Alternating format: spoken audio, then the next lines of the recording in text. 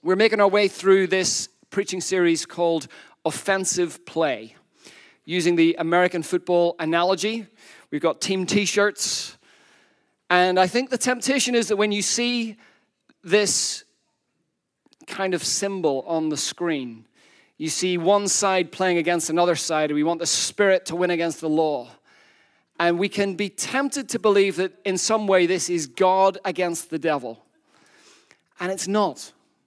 Because that is not a contest. That has been decided absolutely 2,000 years ago when Jesus died on the cross. He won the victory, the decisive victory over Satan. Satan has been defeated.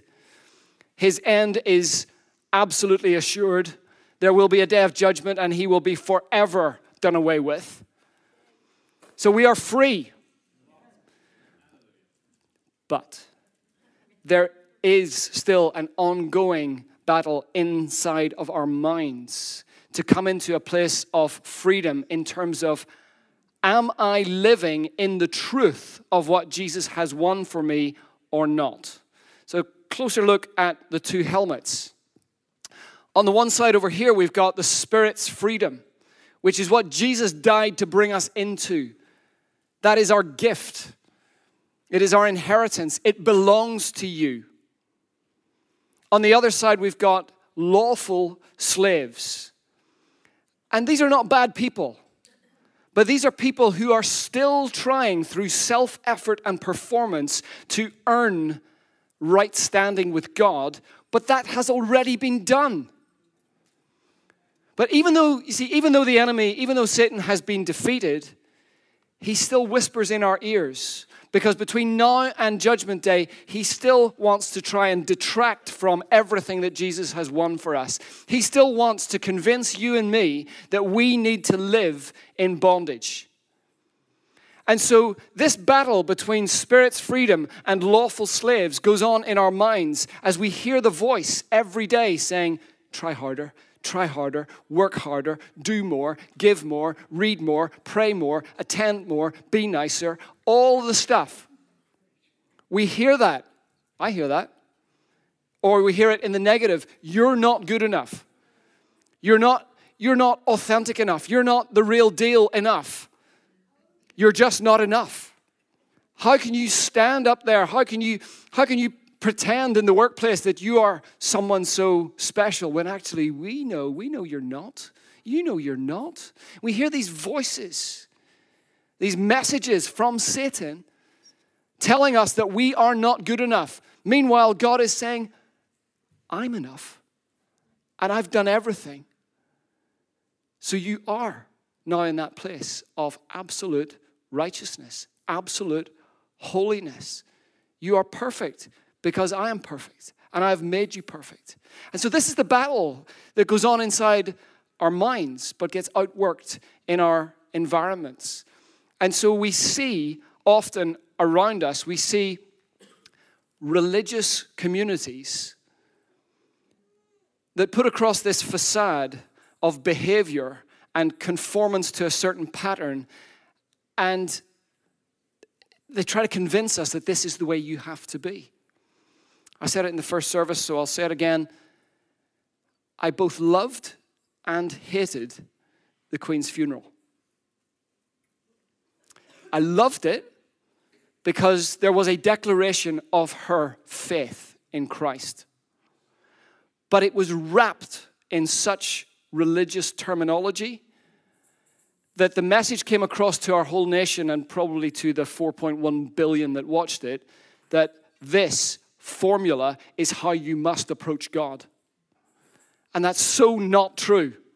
That is exactly what the Apostle Paul was screaming against in the book of Galatians, why he said, you foolish Galatians, who's bewitched you? Why are you believing that you have to perform in a certain way in order to be accepted to God? That's not meant as a criticism to my brothers and sisters in the Church of England tradition, but that message gets underneath our skin. And so we come into a church building and we somehow believe that we've got to attain to a standard of behavior, a standard of speech, a certain demeanor. And the Apostle Paul and the Lord Jesus Christ just wants to rip that facade off and say, no, come as you are. Come as you are, because I know you best and I love you most. I know you on your worst moment of your worst day, the moment that you desperately try to forget. I know that, and I still love you most. No one loves you like I do. I don't look at you through your sin. I look at you through redemption. That song is powerful. I don't see your sin. I only see redemption. God is not sin conscious as he looks at you. He is conscious of who you have become in his Son and all of the possibilities that are wrapped up in that. And that's what we want to get hold of. That's where we want to live. That's what this whole series is about. Offensive play. Spirit's freedom. Not lawful slaves. Don't just settle for being nice people. Sam, you could be a very nice person in work tomorrow. Well, you could. Don't shake your head. Honestly. But being a nice person is not the same as being a Spirit-empowered son of the King of Kings. If you just want to be a nice person, don't come here on a Sunday morning. Join the Rotary Club, join the Women's Institute. Lots of nice people. Lots of lovely people. They're absolutely great people. But we are called higher than that. We are called to walk in the inheritance of the Spirit, which Jesus Christ died to give you.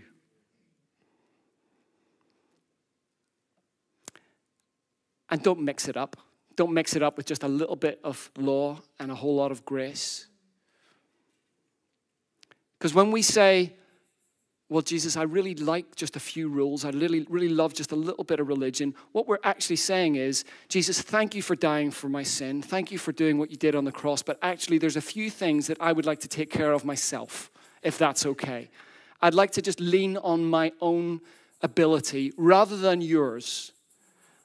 What an offense to the person of Jesus Christ who died so that you would never have to lift a finger in order to be acceptable and loved to the Father.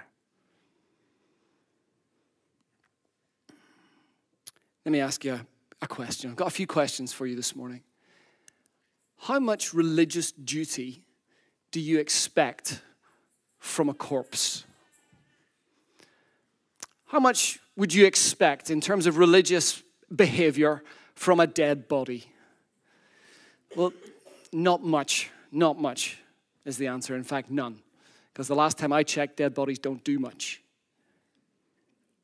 And you and I, if you are a follower of Jesus Christ, you are dead to the old way of the world, which was all based on performance. At the very start of this series, in early September, we baptized 7 young people here. And all of them went down into the water, underneath the water, declaring, I'm dead.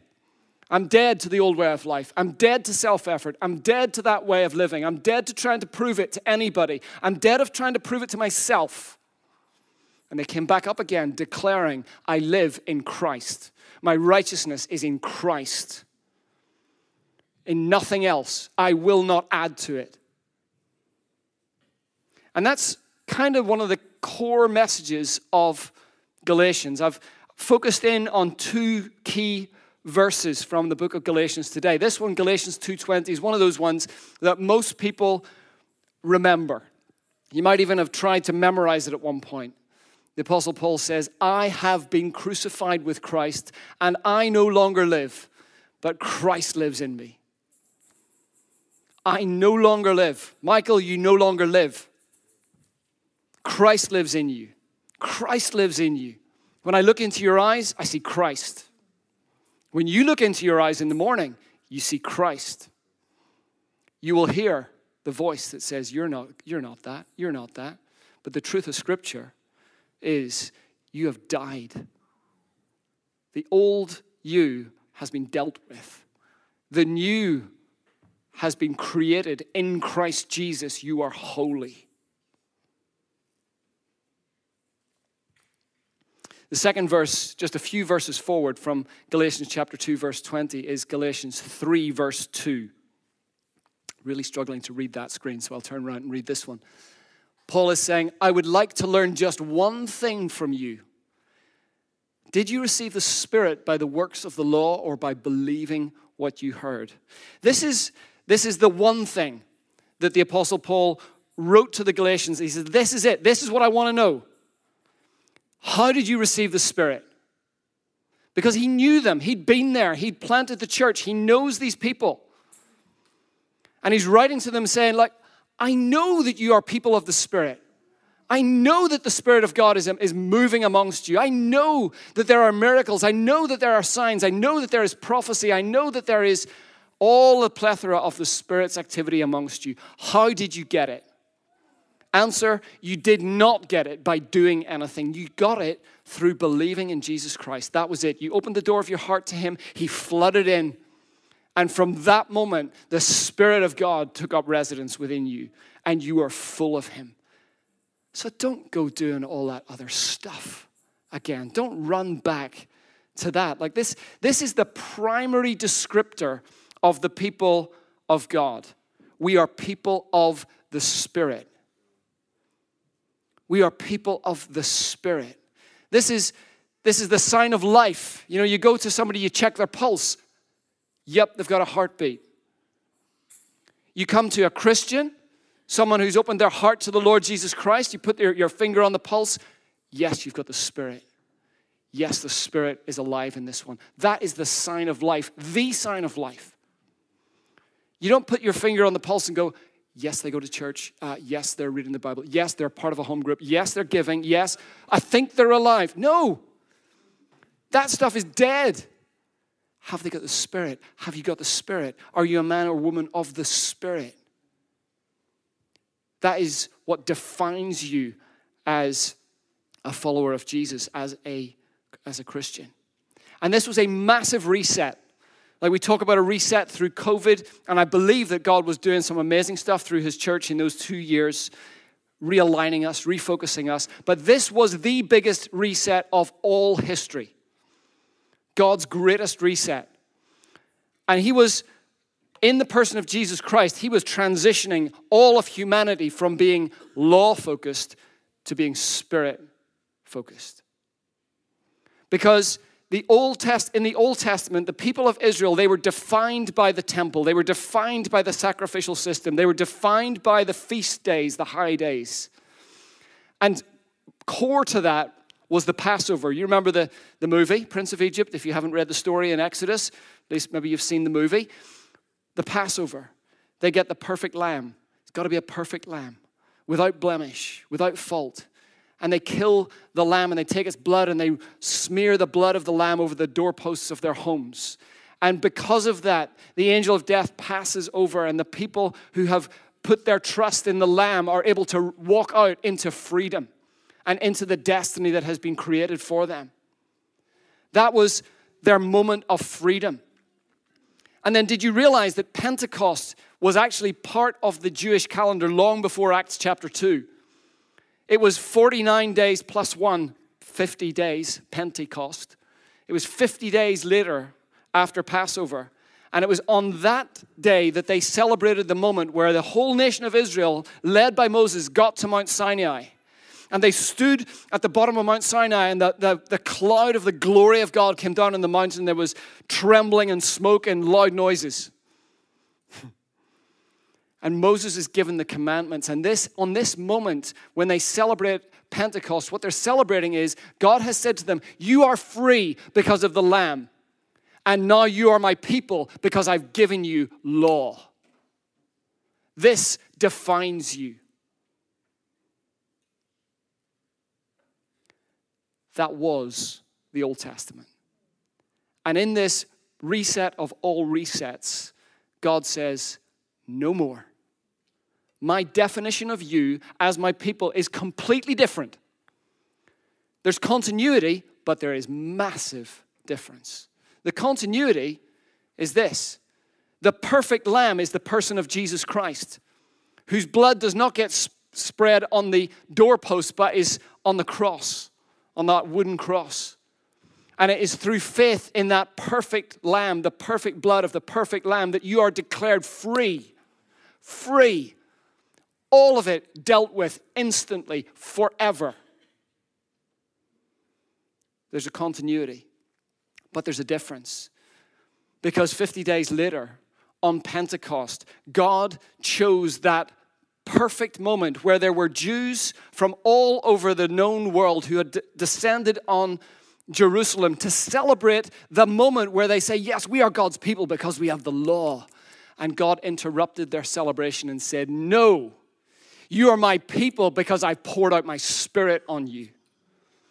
And he poured out the Spirit on the day of Pentecost, and there was this speaking in tongues, there was the flames of fire, there was this declaration, God has moved in.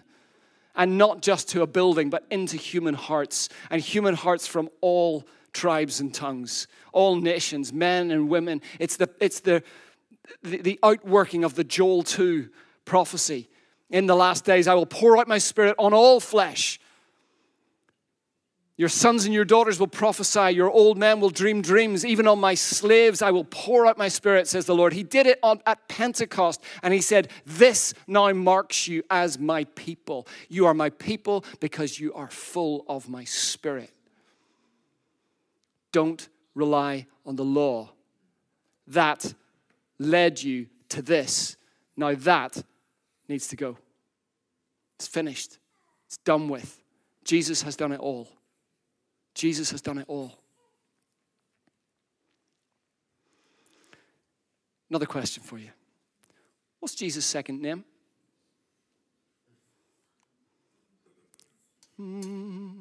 You're all holding back. Come on. Christ. Well, you're wrong. It's not his second name. You know, it's actually a descriptor of who he is. Yeah? Because Jesus, actually, a really common name in first century Israel. It was Yeshua, Joshua, as we translate it now into our Old Testament. And many people, maybe some of you are called Joshua today. You've got the same name as Jesus. Any Joshuas in the room this morning? No Joshuas. Oh, that's shocking. Anyway, so in those days, there would have been lots of Yeshuas, lots of Jesuses. But what was it that set Jesus apart? When they saw Jesus, it wasn't just, oh, there's another Jesus. It was, there's Jesus Christ, the anointed one. They saw Jesus, but they saw the anointing that rested upon him. And it wasn't like he didn't have a flappy dove on his head all day long. He wasn't dripping with oil. But there was something about Jesus that drew people's attention. And they said, he's not just any old Jesus. He is Jesus Christ.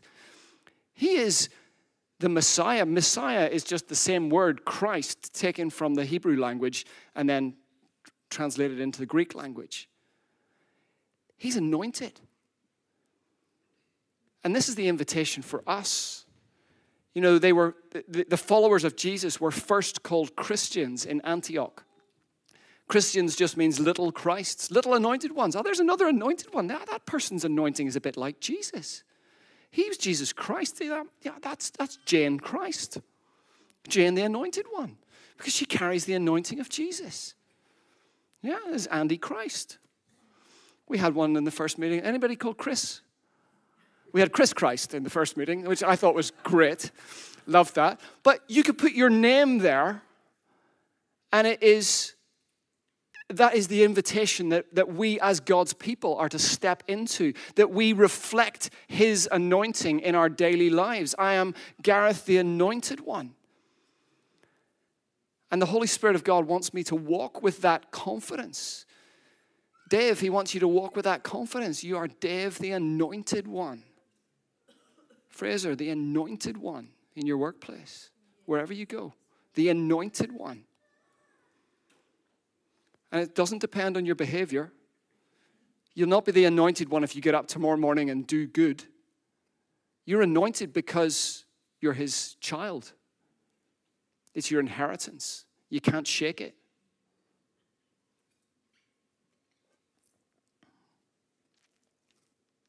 What's this? Any ideas? Somebody said parachute. Close. It's actually a hot air balloon. Yeah. Doesn't look much like a hot air balloon, does it really? No, but guarantee you, that is a hot air balloon. If you look really closely, it says balloon on it. But that is a hot air balloon. Now follow me on this one a little bit, okay? When you become a Christian, you become a hot air balloon, okay? Your identity is transformed. In the Spirit, you become a new creation. You are Mike the hot air balloon. But you are not meant to be carried around in a bag. You'll be glad to know that, Faith. You're not meant to be carried around in a bag. You are meant to look like this. Your identity is Christian. When you follow Jesus, your identity is Christian. You are given that identity. It cannot be taken away from you. But you are not meant to just sit there shriveled up without the life and the power and the lift and the glory of the Holy Spirit in your heart.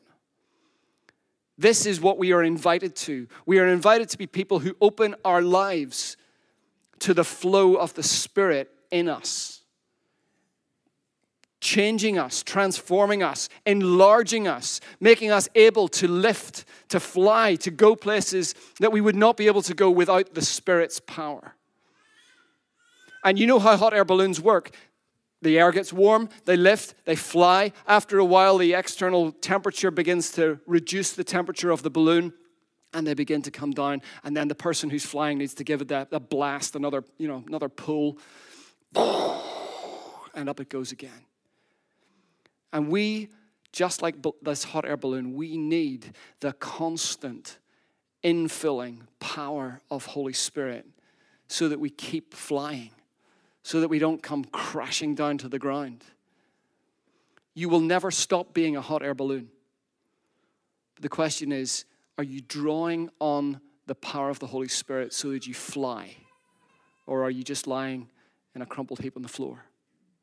You may feel like today you're lying in a crumpled heap on the floor. You may feel like you're on your way down. You've been flying high and your altitude is decreasing and you can see the mountain ranges approaching. You may feel like you're just a bit squishy around the edges. Don't go there, Gareth. Don't go there. The invitation is from the Holy Spirit. Ask me to fill you again. Ask me to fill you with my power. Fill you with my presence. Enable you to be that person of the Spirit that I have designed you to be.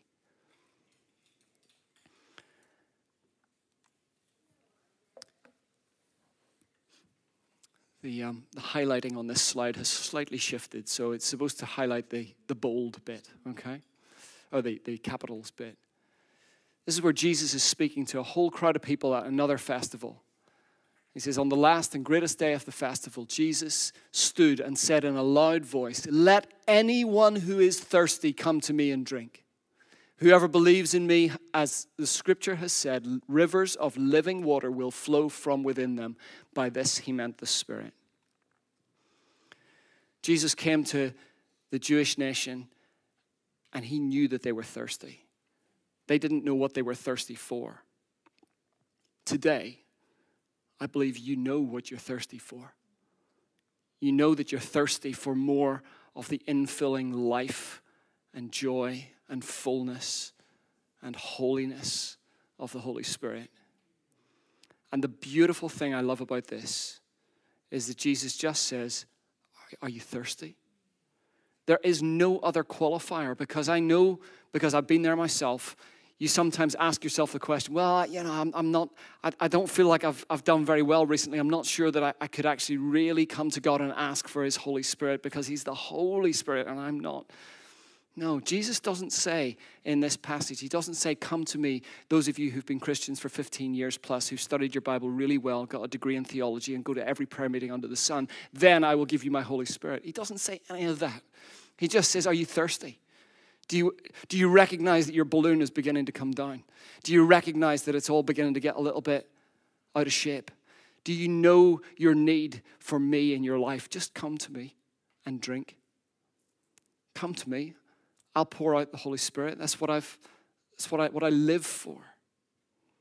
And so I just want us, we've got 10 minutes or so, I just want us to do that this morning. Because I believe that God's invitation to us as a whole community is, don't try to live in religion. Don't try to live in pulling yourself up by your bootstraps for one moment longer. Trust me. Let me breathe life into you. Let me fill you with my Spirit. That's the life. That's life to the full that I've promised you. So if you recognize that you would just need some more of the Holy Spirit, maybe it's your first time. That's fine. Maybe it's your 5,000th time. That's fine. Doesn't matter. There's no qualifier. Are you thirsty? Just stand with me and let's invite him to come. Let's invite him to come. It's who he is. It's what he loves to do. This isn't going to be complicated. All we're doing is we are opening our hearts. So if it helps you, just close your eyes. See yourself presenting your heart before the Father. And just open your heart to him. And say to him, Lord, I'm thirsty. Will you fill me? Come, Holy Spirit. Come, Holy Spirit. Make us a people of the Spirit. Make us a people who are relying 100% on your presence. 100% on your Spirit, not on ourselves. In fact, do this with me. Just let me lead you in prayer. Repeat after me if you will. Lord Jesus, I come to you. I renounce my self-effort. I do not want to lean on that anymore.